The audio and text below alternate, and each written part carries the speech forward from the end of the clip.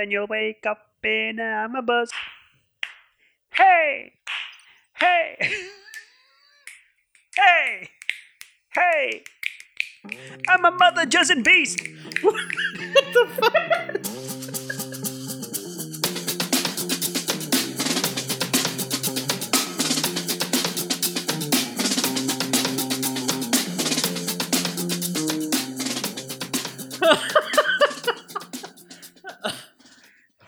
How much? So much we can't broadcast. Welcome to the Movieville.org podcast, episode number 39. Oh, brilliant. It's, the equipment is feeding back. Let you know that you are indeed welcome. Okay. Hi. Hello, How are we? I'm Curran. Oh, yeah, we're doing that again. Yep. I'm Kushal, How are you? which sounds weirdly like the most accurate pronunciation of my name I've heard recently is Duolingo saying Kushon. Cochon. Je suis Kushon. It's just cochon. I am pig. What is going on? How are you? I'm good. Had a busy week at work, but happy to be here now. We've basically thrown out 3 different scripts and decided we're going to make this show, not the other 3 shows. So this will be interesting. I'm intrigued as to how this turns out. What are we doing today? Today we're going to be breaking down Southpaw, but as well as that, we'll be talking about a couple of films. South Pole. Southpaw. Southpaw. Southpaw. Southpaw. And then we'll be talking about a couple of films that we've seen in the last few weeks, which is Brotherhood. Brotherhood? Yeah, Brotherhood with the... Oh yeah, we watched that pile of shit, didn't we? It was a sequel to Adulthood. And then we're also going to be talking about Sausage Party. Sausage Body. Sausage Party. You said Sausage Body. I suppose that is the same thing, isn't it? Because we also watched that. Yeah. And we were intrigued by that. Oh yeah, that was good. Yeah, okay, cool. What else have we seen? Magnificent Seven. Mag 7. Yeah, which we'll be talking about as well. Also, Magnificent Seven and Sausage Body, which we'll be talking about primarily. Okay, what have we been doing outside of this? Oh wow! Any more around the world tours?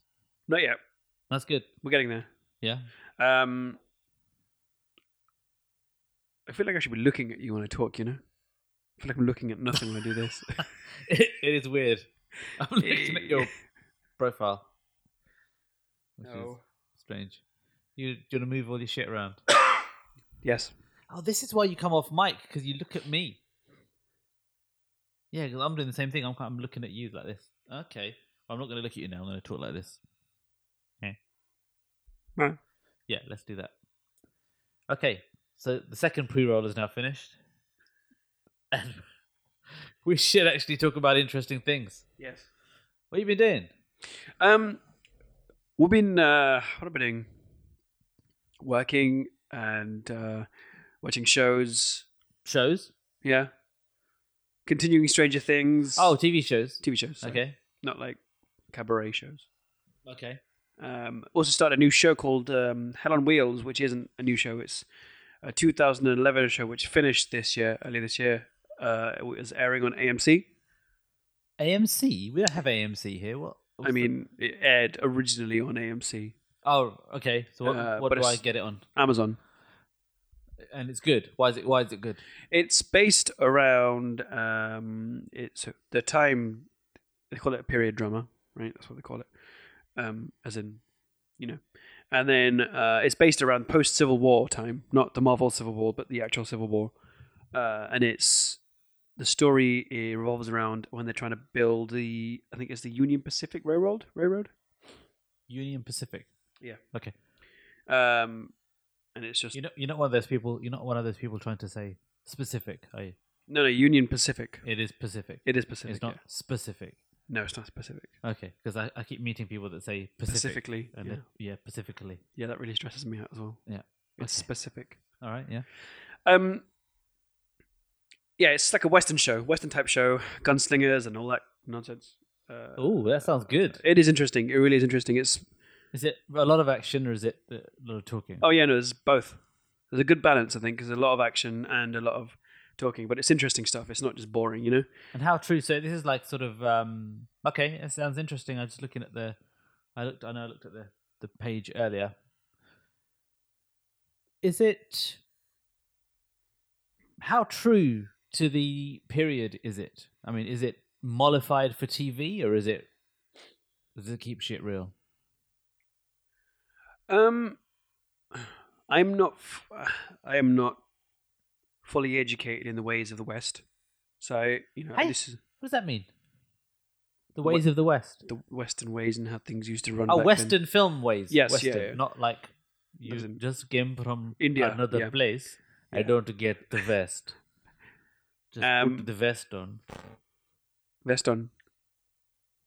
Westworld. You seen the Westworld? We did watch Westworld. Yeah, Westworld was another thing I watched. Yeah. It's funny actually. I started watching this Western stuff after we watched Magnificent Seven. I was like, I wonder what else is out there. So then I ended up watching Westworld first in 1973. Oh, you watched it? Yeah. Oh, cool. Okay. I haven't watched it since around 1974. No, I wasn't born. I think I watched it in the 80s. I thought you were born in the 60s. No. Oh. This mic is too high today. I'm like, how do I get... Should we move around the mics? Oh, that's better. I've just adjusted it. Okay, I'm good. I can't do that. Yeah. So What did you think? It was Yul good. Brynner. I think it was ahead of its time. Yeah. There's a lot of I was really hesitant to watch it because older films to me, I always kind of struggle to grasp or even to try watching because I don't know if I'd be able to understand, I don't know, the way it's shot and all that kind of stuff. But ever since I watched 2001: A Space Odyssey, I've been a lot more open to. Okay. When did you watch that? Oh, a long time ago. Oh, okay. But I hadn't watched it since maybe 4 or 5 years ago, 6 years ago. So it's pretty late. I was late to the party, but No, it's fine. Well, this is kind of what this podcast is about because movies. Okay, so we like movies. I like movies because they are an interesting reflection on society, and when you watch older movies, you get to see how society saw itself in many ways, in terms of how things are portrayed and interpreted on film, and things have changed over time, and now you get to experience an older world, and you get to see how people saw the world then, and there's a little bit more naivete, I think. I can't concentrate. I just really, really want to share that you've just mentioned 2001, and HAL is another one of the Easter eggs in Alexa. Oh, is it? On an Amazon Echo, yeah. You can say something about this. I'm afraid I can't do that, David. Yeah, all that kind of stuff. What else have we got? I bought an Amazon Echo, and that's my new friend. Alexa is my new friend. Actually, my wife's friend. She's getting on very well with her. It's weird. That's what I've been doing. Playing with technology. You've been doing Alexa? No, I've not been doing Alexa. That's not a skill that I've managed to download yet. Does bring us back to Duolingo though, where the simulated voice on Duolingo says the word monkey. Sanj? In a very strange way. Donk is another one you'll find. What's that? Donk. Soap. Donk. Soap. Donk. Yeah, so. Oh. Donk? Yeah. Donk? She goes, donk? Oof. Oof? Oof. Oof? Oof.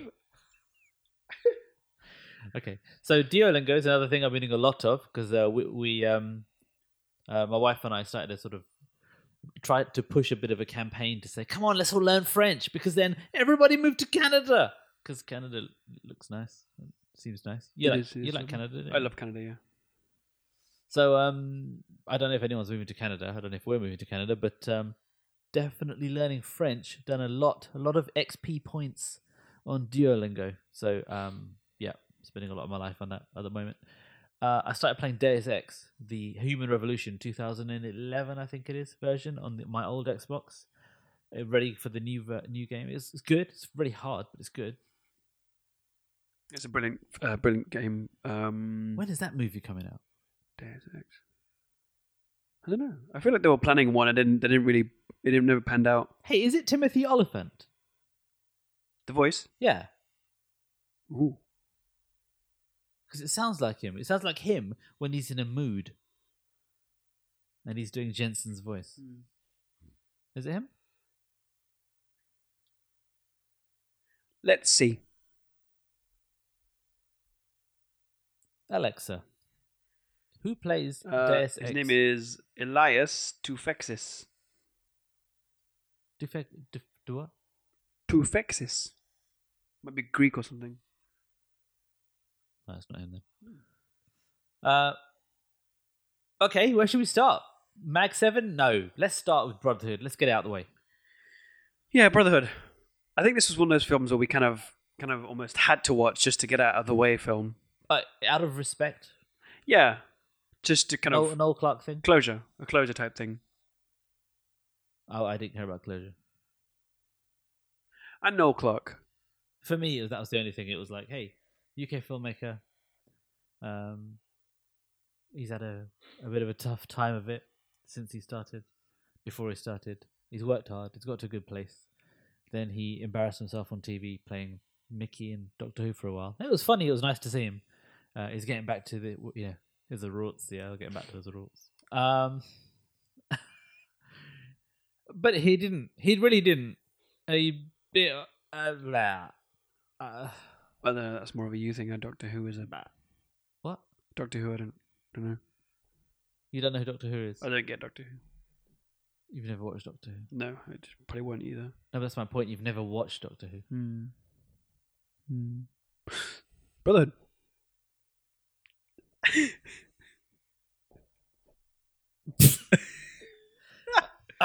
That's the look Mum gives me when I said I don't know what religion is.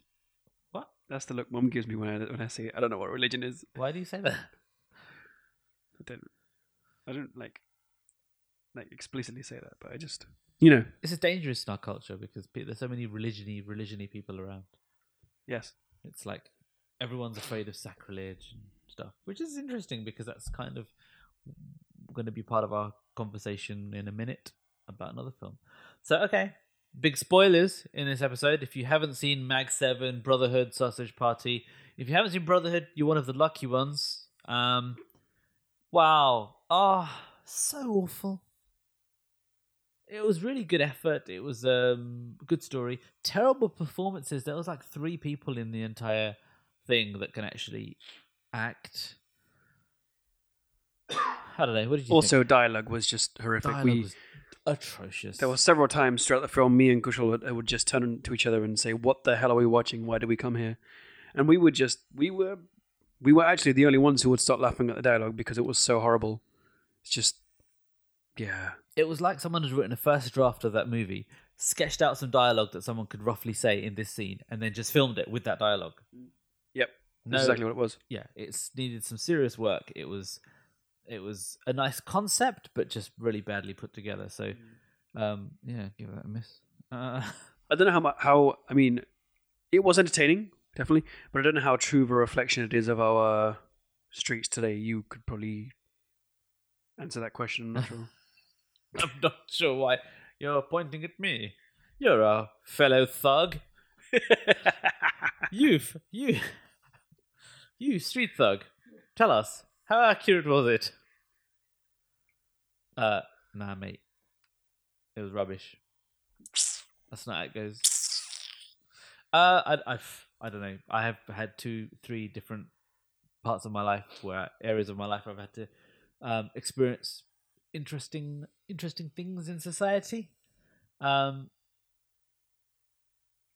I won't talk about that now, but I'm going to say it was a token gesture to represent things. It was more of if some of it felt like some kind of weird Noel Clark fantasy. Who produced that film? Please don't tell me it was Noel Clark. Well, someone's just messed with that script or just decided to express their opinion or expression of a violent urban fantasy. Who is it? Noel Clark? Oh, No. A guy What called are you Jason doing? Muzza, Mother. who was the dude in that film, the What? Cockney guy. The Essex guy. Yeah, him. He wasn't Cockney. Girl called Maggie Monteith. Maggie My Teeth. Gina Powell, don't know who that is. And George Isaac. Yeah. They'll produce that film. No Clock is up on the list of it first. 64% on Rotten Tomatoes. Obviously, Warner Brothers had a hand in producing the film then. 3 out of 5 by Empire. I would agree with that. 3 out of 5. It's probably worth watching if you really love that series of films and you just want to see No Clock in a film and all that kind of stuff. Oh, such a disappointment. I really, really wanted it to be good. That was so annoying. Yeah. Random sex scenes as well. Yeah. That was really weird. Really weird. Strange. Strangely intense. What, the sex scenes? Yeah. Were they? Yeah, there was that one bit where he did Obviously, I wasn't paying attention. European chick. It's like a pretty significant part of the film, you know, when she's with his girlfriend, wife, whatever, is watching it on the TV and he's going for it. Like, Oh, okay. Thank you for the sound effect. I'm gonna have to edit that out. Oh man. Why would you edit that out? I think you should keep that in. It was a taste of our normal life. There's explicit, and then there's that level above explicit. When it becomes adult. Really? Yes. Because there's special explicit that's not adult that kids can watch. Is that what you mean? Yeah, because kids watch explicit things. I watched South Park when I was a kid. Does that look again? Well, I'm not going to say anything. I'm not saying a thing. This is a terrible place to make a comment on anything. Next film. What? What are you saying? Next film. Fucking hell. Sausages? Is that the next film? Sausage body? Sausage Party. Sausage Body, as you call it. Sausage Body. What did you think? I enjoyed it. I really enjoyed it. It was, yeah, it was really funny. Funny, relevant, topical. Good reflection of where we are now. I suppose more so people who have grown up in religious households. Yeah, so let's just do the whole spoiler thing and say we're Yes. just going to talk about this film with the assumption that people have watched it. If you haven't watched it, stop the podcast now. Go and watch Sausage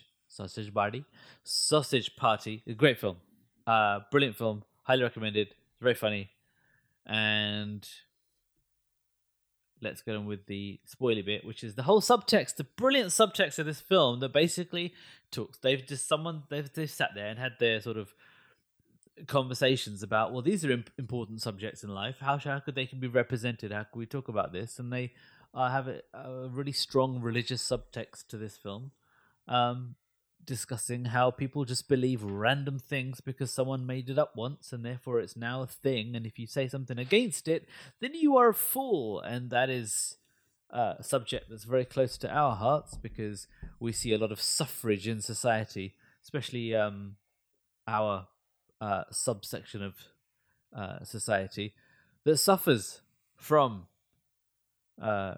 people just believing random things. Absolutely, yeah.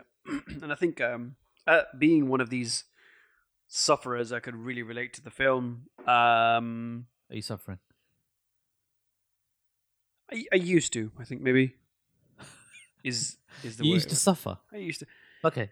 I mean, not so much suffering as in, I need to die kind of suffering, but It's an annoyance. yeah, a frustration, I think. I find it offensive, but I'm not allowed to say that. What do you find offensive? Okay. Which part do you find offensive? Not the film. Oh, The whole suffering. requirement to adhere to Yes. cultural religious stuff, and Yeah. it's forced upon you. Otherwise, you're shunned. No. You're shunned. You are a pariah. You are that person that's decided to turn against the Lord himself, and that is really irritating because it means no freedom. Yeah, and if people want to believe it, that's totally fine, right? It's really not. But yeah, go on. I mean, it is. I've got no issue with anybody believing what they want to believe. If they believe that it's the right thing, that's totally fine. Really? You're basically condoning ISIS right now. That's a good point. I'm going to take it there. There are some exceptions. Because, there are always extremists, right? Extremists. Iron Man. No. No. Okay. So yeah, this film was really, I don't know, it really, it resonated with me. Okay. Definitely. So, yeah, I think there was they didn't even have to mention religion explicitly because it was just there. It was so, especially for someone who has grown up in a household with a religion, it was easy to see and understand what the hell they were talking about in the film. It was good, really interesting. I haven't talked to anyone who's a believer, or one of these people that just people that are sort of pseudo pious. They're pseudo pious people. What they do is they walk around saying, "Well, there's no harm in it. You should just just do it." No. Segregate society and confuses children and turns them against each other. I'm not going to go down there today because this is not the podcast for that subject. That's another podcast that we're working on. So, yeah. But this film is great for sparking that conversation. So from that perspective, I loved it. I thought it was a classic film. It's so representative of where we are in society and how that whole humanist or atheist type thinking, rationalist thinking, is opening up and spreading across society in a good way, in a way that's being discussed in a non-offensive way to most people.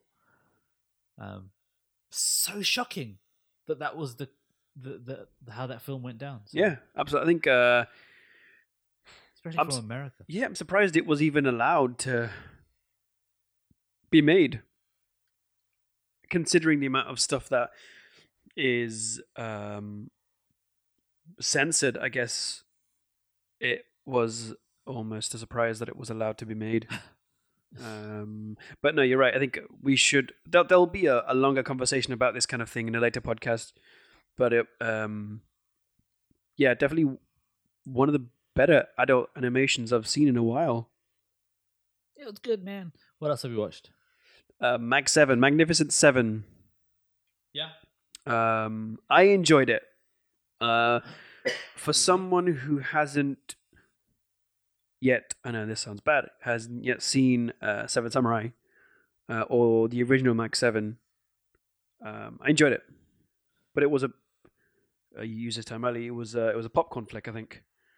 Yeah, this is the troublesome part of it. I mean, I thought it was a goodish film. We did slag it off a lot when I came out of the cinema. There's a video about that somewhere. And there is. It will be up on the Facebook Movieville shortly. Oh no. It was like Disney made a Western. There was not enough violence and blood, gore. It's no language, no cultural references, especially to Fuqua. What are you doing? What the fuck are you doing? What? Oh, is that rude? I don't know if that's rude. That sounds rude. Fuqua. There was a black lead, a Native American member of the group, and there's another one. Oh, another one, and as they say in America, an Asian guy. He looked Korean to me slightly. But what was his name? He seemed to be Billy something. Billy seemed to be a Chinese or Korean person. But there was it was very few references to their ethnic background, so therefore it made it feel like token gestures. Whereas surely there would be a lot of aggression towards people that came in as equal members of this gang and things like that. So that was strange, not quite right. and there was more. There's so much more. It was a very, Yeah, it very was, simplistic film. Yep. It wasn't representative of its history and where it came from. Yep. I'm a big fan of the original Seven Samurai by Akira Kurosawa. But, Yeah. go It was a dumbed down version of what you would expect it to be, considering what it was based on. Yeah. And you're right about the ethnicity thing. I think it was a bid to kind of fulfill the racial quota, if you will. And the reason it probably wasn't acknowledged was because of that, because it was such a normal thing. To acknowledge it is to acknowledge that ethnicity is a big thing, but they're trying to make it a normal thing. Does that make sense? It does. And the reason that really bugs me is because of the nature of the original film and where it came from. Because Kurosawa is from a samurai family and didn't respect the whole credit that was given to samurais. He was, Bushi clan. And so he wanted to show some of the things, some of the ways that samurai would behave. And he tried to depict that in Seven Samurai, and some of it wasn't respectful, and it was taking advantage of other people that were at different levels in society. And it was a critique and an exploration of those things in society that we either don't agree with because we don't like it when human beings are separated by things like economics and class and caste. And so that was core to the original film. Wasn't addressed that well. It was addressed in subtext in the original Mag 7 film. And this film was just it just ignored it. That was annoying. But I think if we're going to look at it from that perspective, then yeah, it wasn't such a good film. But if we look at it from a standalone perspective as any old action flick, Western action flick, then it was okay. It's just any old action flick. Any old action flick. It was enjoyable. Probably wasn't worth watching at the cinema. No. But it was enjoyable. Yes, fine, it might have ignored some of its source materials, I guess, main points, but it was an enjoyable film. Okay, cool. I think you enjoyed it more than I did. Yeah, definitely. Yeah. Fair enough. What are we doing today? More Fuqua? More Fuqua. I'm a fan of this guy. Antoine Fuqua. Ever since Training Day, anything Antoine Fuqua has made, I've been a big fan of. There hasn't really been anything I haven't been a fan of. I've enjoyed Training Day significantly. Seen it 4 times. 5 Really? times. Yeah, I love that. I've only seen it once. Equalizer, I enjoyed. Seen it twice. What, the old 80s TV program? The remake of the old 80s program, yeah. Magnificent Seven, I enjoyed. And now we're watching Southpaw. So Southpaw, if you're not aware, is a film about a boxer who undergoes trauma in between fights and goes on a downward spiral and tries to make himself better. Classic hero's journey, I think. But we're going to take a look at this film and we're going to break it apart. Yeah, this is interesting. I've not seen this film. So we're going to do a breakdown. We're going to do an analysis, sort of breakdown or a through film reaction, the way we did with Pain and Gain and Skyfall, not South Park. This is Southpaw. I'm getting myself confused. Skyfall. Fucking hell. Skyfall. Except the difference being this time that you've seen this film. I've seen this twice. I've not seen it, and it looks great. I watched the trailer. Was slightly put off by what seemed to be 50 Cent as a lawyer. I can hear the ice cream van. Right, I'm stopping the fucking recording. If the ice cream van's coming, I'm getting an ice cream. Fuck this. See you all in a bit. Right, okay, we're back. You carry on. Karan's just eating the rest of his ice cream. Yeah. I yammed mine so fast. Had a interesting chat with the ice cream man. You can watch that on a video somewhere shortly, I'm guessing. Yes. We're just talking while we're finishing our ice creams. We were did a few other things. I just came back from what we did. I feel like I should look. I'm being videoed and recorded at the same time. We went to Escape Logic. I went to Escape Logic, I think it's called. In Nottingham, which are these escape rooms. That's what we were talking about. Yes, I went into a room called Cryptic, which is interesting, without giving anything away because it will ruin the business. It's cool. You walk into you have like this bag full of stuff that an adventurer had when he walked into this tomb of some ancient person, and it's all dark, and you get 2 lanterns, and then from the bits in the bag and the first room that you're in, you just have to kind of find your way through the puzzles. Nice. Through the puzzles, from one room to the next until you can get out. You have an hour to get out, and it's really fun. It's the second time we've been, and yeah, there you go. I feel like I've done an advert for someone that's not sponsoring us now, so I'll wait for you now. Hey, how was your ice cream interlude? I feel sick. Why? I don't think I've ever eaten ice cream that quick before. That wasn't quick. Took my time. You ate yours really fast. Yeah. I don't know. There's no sounds. It's gross when your people listen to this on the bus with their headphones on. It's disgusting.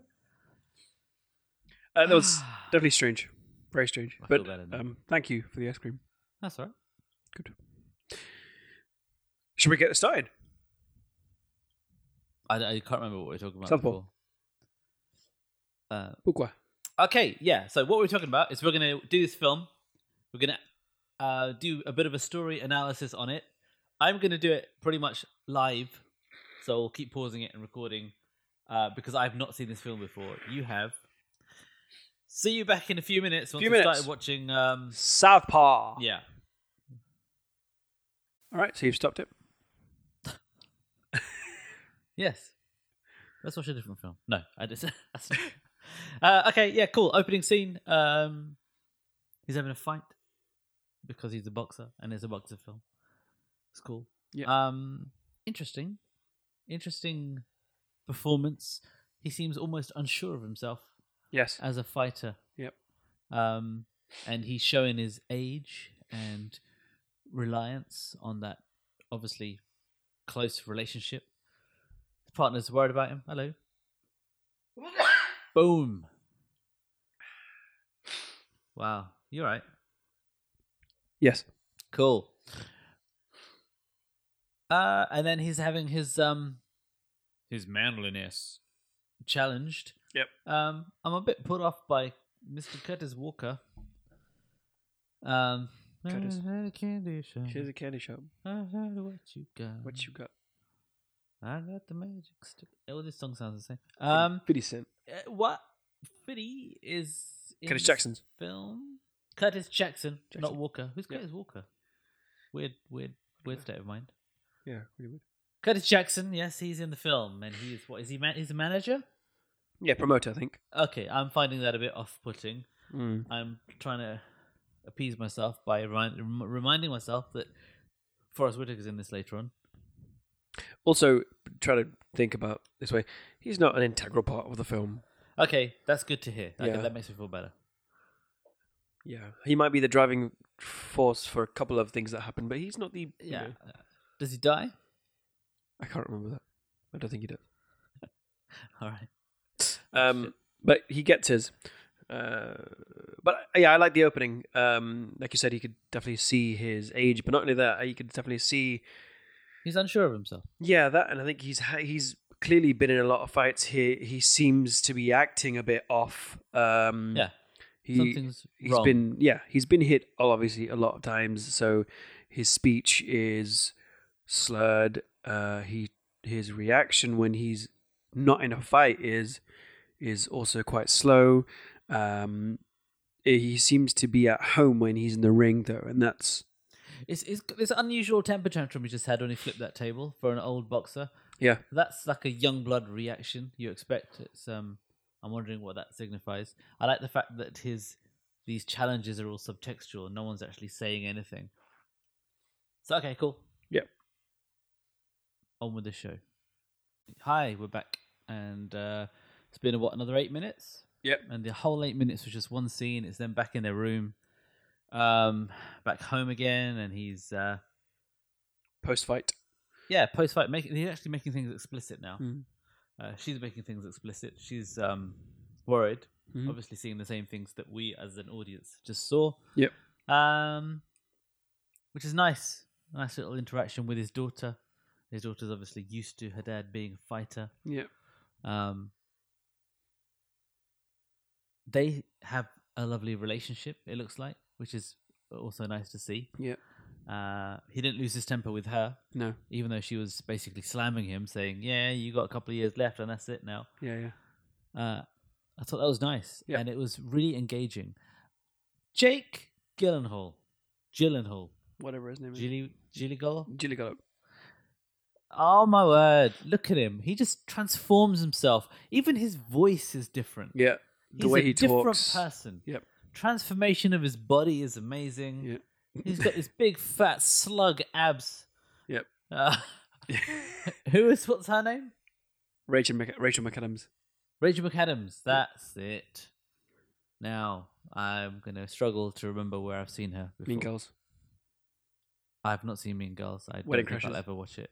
No, not Wedding Crashers. Time Traveler's Wife. No. Notebook. Ah. Yeah.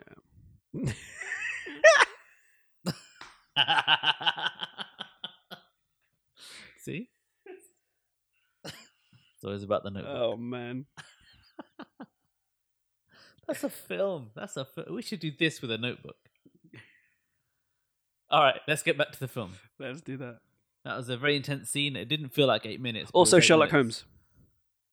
Oh, yeah. Yeah. Cool. You know how when you say that the real credit should go to directors and writers and all the people who do the backstage stuff and the stuff Yeah. that we don't see. Yeah. I do agree with that. But there are some times where the actors really do deserve the credit. I think this is one of those times. Okay. Come I understand where you're coming from because we've just seen the death scene. I hope people have seen this film before.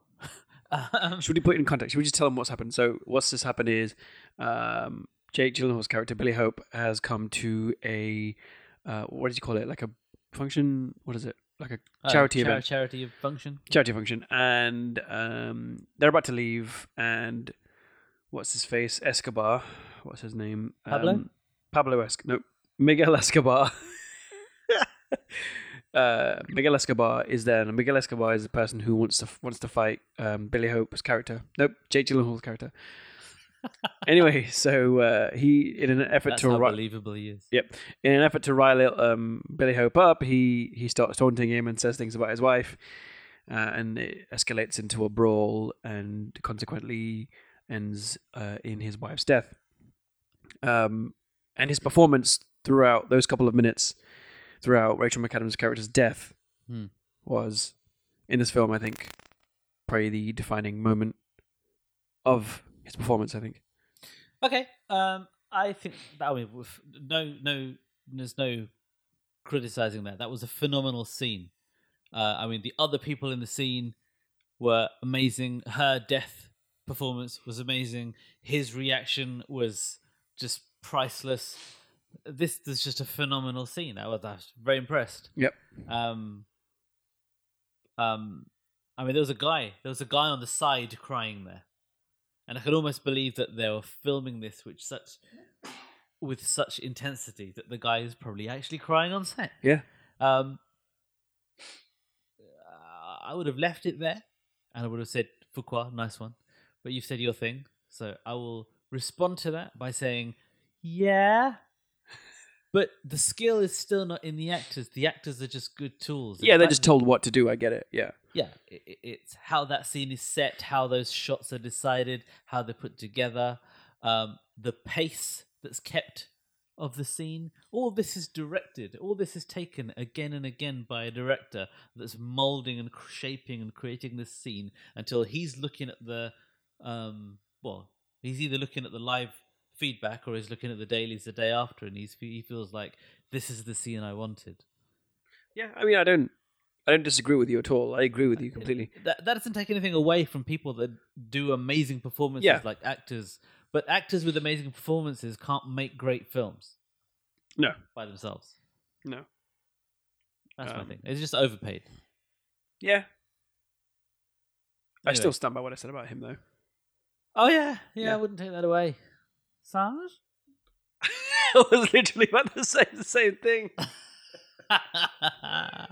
Let's carry on.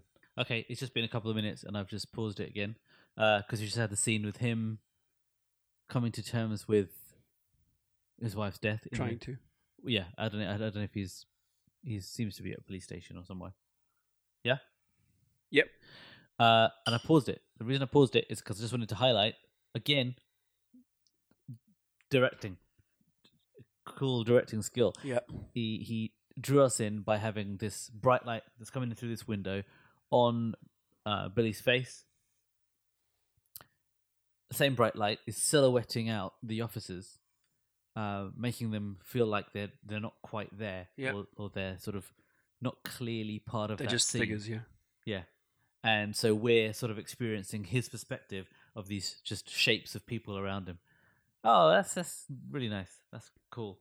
It's a tiny little touch. Yeah. It makes the scene. The scene was literally about 30 seconds or to a minute, and it was just that was perfect. Yep, excellent. Cool. I like this. Okay, next. Okay, I'm just digesting that last scene, the Rita Ora scene.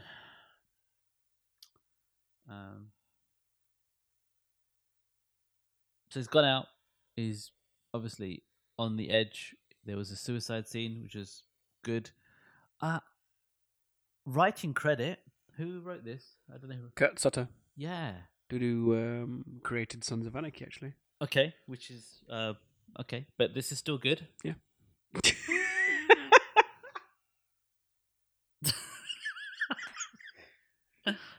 Is that not a fair thing to say? No. Whatever. Continue. All right. So that's cool. The fact that he's got this daughter, and the daughter's not being glossed over. You're seeing the reactions of the daughter. She's obviously very mature. Because in a previous scene we watched her. Now I understand the previous scene where she was kind of watching him struggle. I'm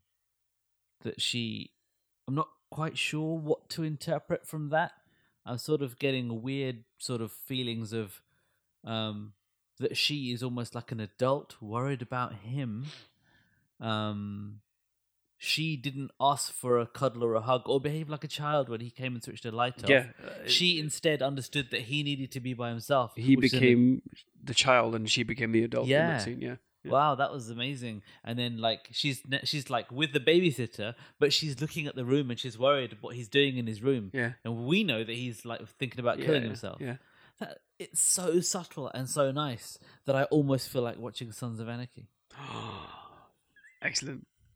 You should do it. That's nice. And then the Rita Ora scene. That's a good. I think that backs up your point about how the director has to be good if the actor has to be good. She was okay. She was good, but I don't think she would have been as good if Michael Bay had directed her. She would have been wearing less clothes. Yes, less than she was now. She would have opened that door in slow motion. Explosions behind her. Yep. No, she looked dirty. She looked dirty. That was good. Good makeup. Dirty man. Or good makeup, or that's just how she looks in the morning. Yep. So cool. And then he walks off, and then the nice, again, very nice touch. This is so well directed. Nice touch there. He just keels over and pukes, which is it's a perfect reaction to. It's a perfect reflective reaction that he's thought about what he's doing. It's sort of suddenly settled. And his entire body has rejected this thing that he's doing. Yeah. There's no dialogue. There's no nothing. This is brilliant.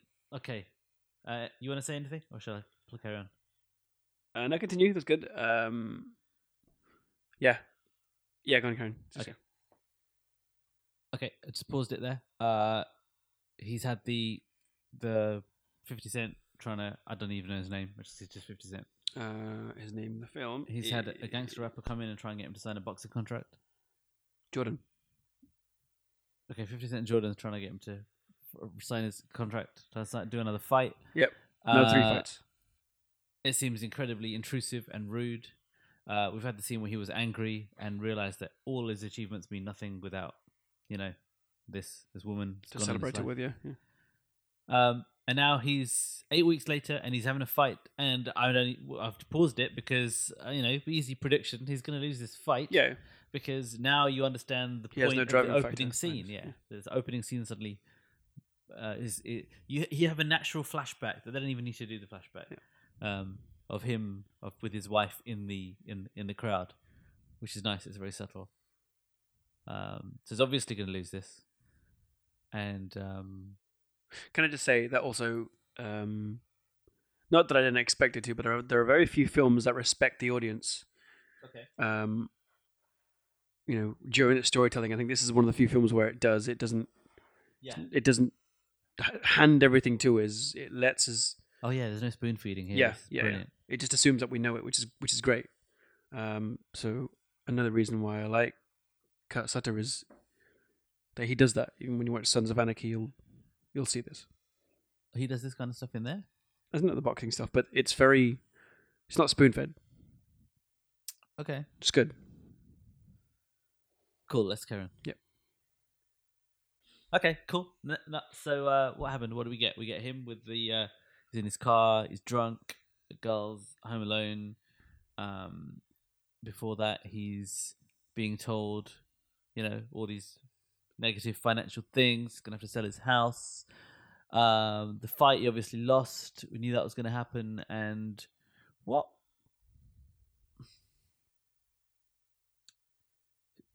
It's nice. You're feeling the events from his perspective. Yep.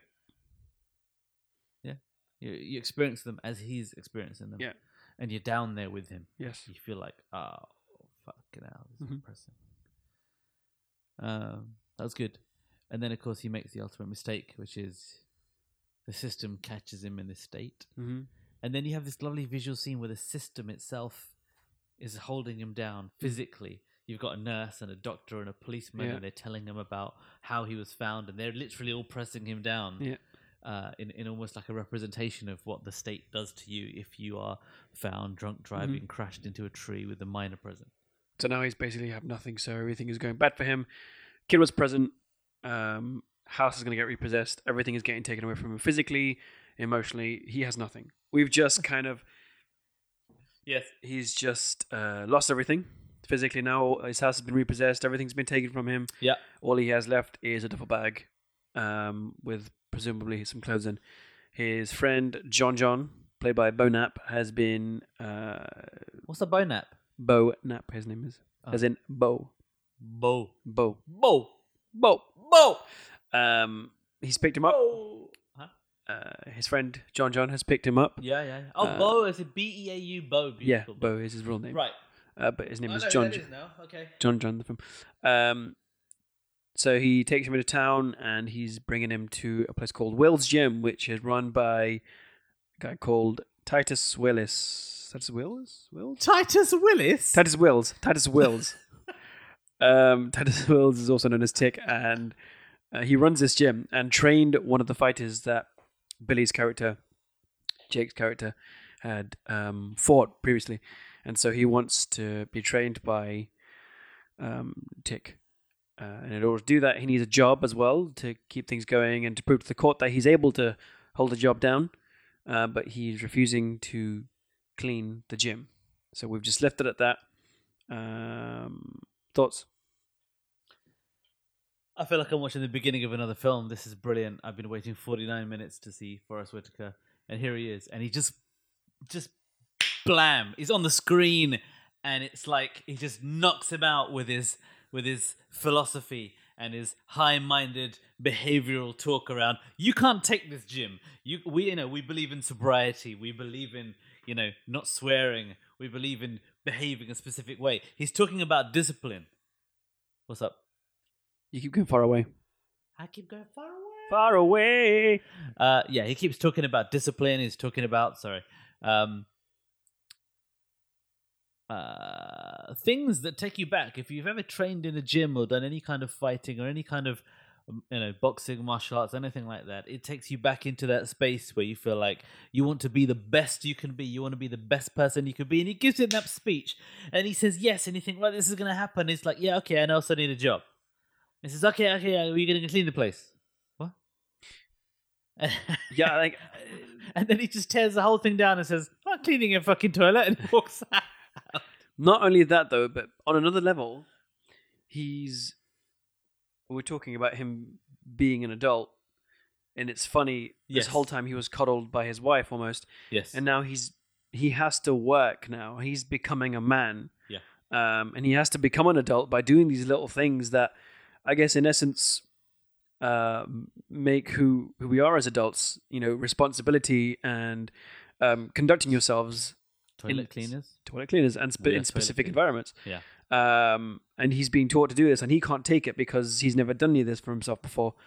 So he has to work. I love it. I love the arrogant, prideful, childish reaction. This is. Yeah. Fuck this. Yeah, because that is what a child would say. Yeah. I'm above cleaning a toilet because that's what he thinks. Because he's been handed everything because of all the money that he's received from all these fights. So yeah, it's an interesting dynamic, I think. I like the twist on the feeling you get where he gets the discipline talk from Titus Willis. Yeah, Wills. Bruce Willis's half brother. Don't know what's on your mind, but it's worrying me slightly. And and you think, yes, this is like the beginning of Rocky, and he's going to get this trainer, and he just says, "Oh fuck this!" and he walks out. Yeah. End of scene. Yeah, it's not going to happen. That's quite a cruel twist. Yes, on us as the audience. Mm. All right, let's go. Yep, we're just over an hour in now, and we've just seen him visit the social services lady, Naomi Harris. Was that social services? It wasn't MI6. I thought he walked into MI6. I'm confused. Because of Skyfall and Naomi Harris. Okay. So it's brilliant. We were just talking about him being an adult, turning into an adult, but it just took a whole back step. That was really nice. Yeah, following the his tantrum after not wanting to clean the gym. Yeah. Goes into the social services place and he's completely acting like a child. He's not responding well to the social services lady's questions. He's fidgety. He's just answering questions like a child. It's brilliant. Naomi Harris. Yeah. I want her to be my social services lead. I'm sure you do. Do you want her to serve? Oh, okay. Yep. Karen. I don't really. She's a good accent. That was distracting. I didn't understand who I was watching. Yep. So yeah, she's nice to see that she's in some American thing. Mm-hmm. And Rita Ora, and what's going on? A lot of British people, random British people appearing in this film. Plus 50 Cent, who's not been in it for a while, which is nice. This is the most negative thing about this film so far. I like that scene. His reactions are so good. They're so natural. He's feeling this. He's feeling every second of this character. Mm. He has the perfect reaction. You know, it's like, are you on drugs? No. Have you taken any medication? I took an Advil. She writes it down. Mm. Well, you were going to write that down. You took an Advil. So can't see. This is absolutely the exact reaction I think anyone would have, which is, what the fuck are you writing that down for? I took a fucking painkiller because I had a headache or whatever. Mm. And great performance from his daughter. Mm. She's not two-dimensional at all. Yeah, she's maintaining that sense of maturity as well. She's still the adult in this relationship. Yes. She knows exactly what's going on. She knows that he's screwed up completely. Yeah. And she's maintaining that really well. Yeah, and there's a nice bit of subtext here, which is that she's obviously been reflecting on this, and she's built a relationship with another girl there, and she wasn't happy to see him. Mm. Yeah, she's it's almost like it's a very mature reaction that she's trying to come to terms with her reality of living in a children's home. Yep. Even though her dad's there, she has no hope of anything becoming repaired. It's like she knows him. And that was so clear as the subtext of that scene that she did not behave at all like a child. Yep. It's like he died. Yeah. That was so powerful. I had to pause it. Yeah. We're an hour and 12 minutes in now. And he's visited these social services a couple of times now. Okay, so I'm going to say what I just saw. They did like a rejuvenation in 10 minutes, but it was really well done. This is so well directed. He's that bar scene was priceless. He's got Titus Willis now. Wills. Titus Wills. Titwills. Titwell, yeah. You got him. Forrest Whitaker is his new father figure. Weirdly. Saw him in a bar. Having a nice, real conversation. There's sort of weird Rocky flashbacks that you get when you watch this. Yeah, I see that. And Rocky working in the bar and stuff. Yeah. But it's written from the perspective of our world, not the world from 40 years ago. Yeah. 20 years ago. All right, fair enough. And then he has just a sentence, just a single line from Forrest Whitaker, and he says you've got to let his daughter doesn't want to see him, and he just says you've got to let your daughter go through her thing. Her thing is not your thing. She has to go through her thing. Yeah. And suddenly that's it. Suddenly he's got acceptance for the situation he has in his life. That he can detach himself from it. Yeah. He can stop blaming himself for future reactions. And everything suddenly changes. Yeah. And he's training the kids at the gym. He's finding purpose. He looks less angry. He's working. He's getting into his work. He's training with discipline. And then he's going to... Sorry. The last time he visited the social services, he's almost accepted that he needs to fix up before he's allowed to see his daughter. Yeah. That's almost a promise to himself. Yeah. It's rejuvenation. Yeah. His character, it's like the whole reformation thing going on there. Yeah. Internally is changing as you watch him, and we're watching him. He's self-reflecting. He's changing. We're watching him, and Forrest Whitaker's character's watching him. Every few minutes, he looks up and he's watching him. He's seeing how he's performing. He's sort of making a judgment call, and then he walks in. We've just seen, and he says, "Yeah, we're gonna start." Yeah, that's exciting. Yeah, cool. Okay, so he's gone through Forrest. Just watching Forrest being Forrest, which is hilarious. Yeah. But more importantly, go on. 118. We're an hour and 18 in.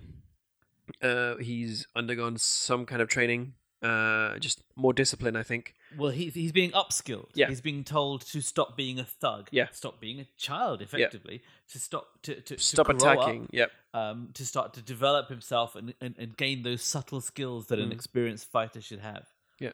Which is it's from sort of using a bit of fighting sort of combat methodology to represent what he needs to do with his character, which is lovely, brilliant subtext. Love it. Yes. So yeah, basically he is. I think you can tell he's continuing to grow up. He's just had one more appearance in the court as a review to see if he's able to get custody of his child again. Yeah. Declined once again, but he took it much more maturely than he did previously. Well, no one's holding him down and covering him. Yeah. He's accepting that he needs to continue to improve if he's going to see his daughter ever again. He understands that if he continues the way he was going to go, then his daughter will have the same kind of upbringing he did. It seems to be going well for him. But he's just trying to. There seems to be no direction at the moment. He doesn't have a kind of direction. He knows he needs to improve and see his daughter, and that's his only drive for doing what he's doing. So I thought we should also share the little aside that we had off mic about the bar scene. Yeah, that you were saying that it was very much of a turning point scene. Yeah, it was a turning point scene. Yeah, but it wasn't a late sort of no return thing or anything like that. No. You can return from that. You can become a current again. It was more in terms of story mechanics and writing. I was saying it was more of a rebirth scene. Yes, and to me, and I'm not really haven't had time to reflect on this, but my impression is that there's no returning to bringing his wife back to life. he has no value of the possessions that he had. Yep. The only thing in his life that has meaning is his daughter. Mhm. The point at which he lost his daughter, without even realizing that that was going to be an outcome of his actions, was the court case. Yep. So that feels like almost like a point of no return, that he can't go back to being the person, Yeah. because this is a self-developmental growth sort of storyline here. Yeah. He can't go back to being the person that he was Yep. before that court case. So to me, that was in terms of story structure, the point of no I agree. return. I don't know Absolutely. where it was in the film. I think it was roughly halfway, wasn't it? Yes. Yeah. So, yeah, this is cool. So to then continue the point you're just making, which is, can't really see where it's going to go from here, or where to go from here. It feels like there's been turning and growth and rebirth, and now what? It's kind of. There was a bit of a small allusion to it where Tick was sitting in the bar before Billy walked in, and he saw what's his face, Escobar. Beat the previous guy up, and he was now the new champion, light heavyweight champion. Yes. To which point Billy walked in, so there was a small kind of allusion to. But I like what they've done, that they've made that, because he's been suspended. He's not a pro fighter anymore. Yeah. And so that seems, they've made it feels so. It's not like, when you're watching Rocky, there's always that sort of tension and goading each other and banter and all this kind of stuff going on, and you feel like, he just wants to fight and train and get back in the ring, and the point is the fight. Here, the fight is not the point. He's so far from it. There's almost, if he never became a fighter again, it would still be a story. Yeah. If he just got his daughter back. Because it's just about his daughter. Because there is a fight, but the fight isn't in the ring; it's outside the ring. As cheesy as that might sound, he is in another fight, and as I guess on a simplistic level, it's a fight to get his daughter back, but it's also a fight to kind of bring himself out of the childish shell that he was in. But yeah. Okay, I'm not going to make any guesses as to where it's going to go. Let's watch it. Quick one. We're about 3 minutes from the last point, but I just picked something up from that. He's obviously formed a relationship with one of the kids he's training in the gym. Yeah. But that growth that we're talking about, his maturity levels are spiking now, because he's noticing things that he probably wouldn't have noticed before. He's looking at details. He's just said that the kid's been wearing the same clothes for the last 2 days. Yeah. That's a detail. That's things that I would have assumed he wouldn't have seen before. He has that level of maturity. He's being responsible. He's looking after another human being. He's also not acting like a grunt when the charity guy came. Yeah. He's just kind of saying, it feels nice to be wanted. Yeah. He's appreciating that he is. It's like he's at this point accepted that he is.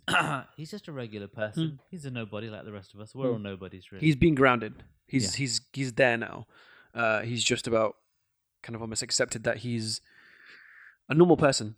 And he's worried about the kid. Yeah. So he's focusing on someone else other than himself, Yeah. and thinking, oh shit, what should we do about this kid? He's shit. Yeah. Okay. Yeah, it's cool. He's just we're about 1 hour and 26 minutes in, so we're about half an hour away from finishing the film. He's just had the charity fight. I've seen that. Yeah. Cool. He's just had the charity fight. And he's won.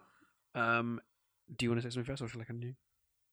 No, I paused it. I thought we could talk about. We just talk for 10 seconds around how it was just a nice, clean, calm fight. Yep. He was laser focused. Yep. He knew what he was doing. He Yep. was, he was making the guy miss. Yep. He was landing great punches. It's really well choreographed. Yeah, It really feels like watching a boxing match. And if you compare the first fight that we had right at the beginning of the film to this, you can see he's a lot more calmer when he's being cleaned up. Yeah. He's not getting angry. He's like you said, he's focused. It's brilliant because he's in a different mindset, which is what we're about to see here. He's a lot more, again, going back to the whole adult thing, he's more responsible with his actions. He's taking his time, and he is calculating each move. Yes. Okay, let's get back. You said that's interesting. Yeah, just a quick observation. I might be wrong here. Usually on it, I'm going to compare this to a normal hero's journey, right? On a hero's journey, at this point, the hero would have rejected the call to action, right? But he's accepted it, but he's not. It's almost as though Tick has taken that role as the hero for a split second, and he's rejected the call to action. Am I right there? Does that make sense? Kind of. It's interesting because Tick is he kind of also doubles up as Billy's conscience. Yeah. So it's like he's having a conversation with himself. Yeah. And he's saying, and even though he's being mature and he's being sensible, and he's not saying, "I'm going to have this fight for money." He's saying, "I need the money. Yep. I don't want to lose my daughter." Yep. Well, you got a job, you live in. Get on the drug test and good behavior, and you'll get your daughter back. Yeah. But this is more. This is trying to get back to where he was. It's borderline revenge. It's reclamation. It's all that kind of stuff. Yeah, and I think suddenly it's not about fame so much anymore. It's like you said, it's about. But it's nice because by Tick doubling up as his conscience, what his reason there was a calm, focused request: "Don't let me lose my daughter. Don't. It's for my daughter," which is it's a pretty low blow because it's not at all. He'll still get his daughter back. Yeah. He can still get another job. There's other. There's not like this is the only thing he can do. This is what he wants. And is he really going to go into business with someone like that 50 Cent character, Jordan? Jordan, yeah. Again, who's just a Snake. cretin. Yeah. So yeah, that's where it's nice because Tick's reaction is don't fucking talk to me. But it was also interesting because the tapping of his finger on the book signified that he was obviously thinking about it for a second. Yeah. Because he seemed logical explanations. Yeah.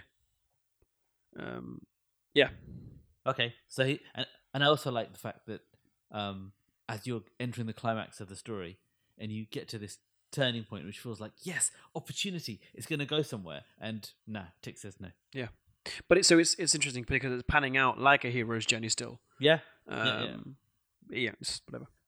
We're at the climax of the film where he's facing Miguel Escobar for the championship in Vegas. This is the big fight. We're about halfway through the fight, and he's suffering a few losses, rounds-wise, and he's bleeding from his eye now. I'm not sure about you, but it's fairly easy to see where it's going to go from here. It's good. He had that conversation with Tick about the kid that died. Yeah. And it was like, going back to the whole talking with his conscious reaction, it was, why are we rationalizing this? Why don't we embrace opportunity? And it comes back to that whole sort of conversation around purpose and being, which is nice. And Tick suddenly turned around and says, "Well, can you do this?" So, I can't do it without you. Yeah. I've only got 6 weeks, so they covered 6 weeks with a montage. Yep, obviously has to be. Great training montage. It was good. Good. He was like getting more and more focused, more and more ribbons across that ring, jumping in and out of them. Eventually, I thought they'd just cover it with a blanket and it was just ripping his head up through the blanket. But they didn't go that far. Yeah. Excellent. And I love the fact that his daughter's there and she's watching it, and he's gone in with only 6 weeks of training to fight the world champion light heavyweight boxer, and he's losing, as would be expected. He should lose. So what they've now got is the setup, because the final bit of this film and most films is a mini movie. Yep. And in this mini movie, he's taken on this impossible challenge, and he is losing at it, and he now needs to do the impossible to overcome and become the hero. Yep. How is he going to do that? What will be the thing that changes? What will be the motivating factor? Yep. I can make some easy predictions, but I won't. Let's see if they play out. Yeah. All right. All right. That was it. Billy Hope ended up winning, went back to the locker room, saw his daughter, and everything was forgiven. And she just said, "Let's go home." those last words of his wife. I'm going to turn this down. So yeah, thoughts? Nice soundtrack. I know. That's cool. Let's wind this right down. In fact, I might not be able to edit if I have this playing in the background. So let's cut that off. Oh wow, it's a really cool film. And that was an interesting experience. Pausing a film I've never watched before. Yep. And sort of picking it apart as we went along. Mm-hmm. How was the sort of analytical experience for you? Because you have seen it before. Definitely picked up on things I hadn't picked up on before. The bit where you spoke about where there was the shot of the silhouette in the police station. Oh yeah, that was interesting. I hadn't picked up on that. That was a nice touch. before. Yeah, but no, it was great. I think definitely puts the film in a different perspective when you look at it from an analytical perspective. It's good. Yeah, it's cool. It was a good experience. I think we should do this again with something else. I'm glad it was a good film. Yes. I actually regret not watching that in the cinema. How old is this? When did it come out? This year. Or last year? No, this year. I'm sure it's this year. Yeah, it was a good tidy up of all the loose ends and a nice closing final scene. Last year, sorry. Nice, ending smile from Moneypenny and everything. So yes. All right, cool. I guess that's the end of this episode because the film's finished. Anything else we need to cover? No, I think we did that really well. Okay, well, if you like this, check us out on iTunes, hit subscribe, and add us to your collection. We're also on Stitcher, if that's your thing. We're on Facebook as well, facebook.com/Movieville. That's MOVIEVILLE. We're both on Twitter at Movieville Cazed for me and at Kushal Joshi for Kushal. And that's been it. We're always happy to hear feedback, so let us know if there's anything we've missed or anything that you think about this. See you in 4.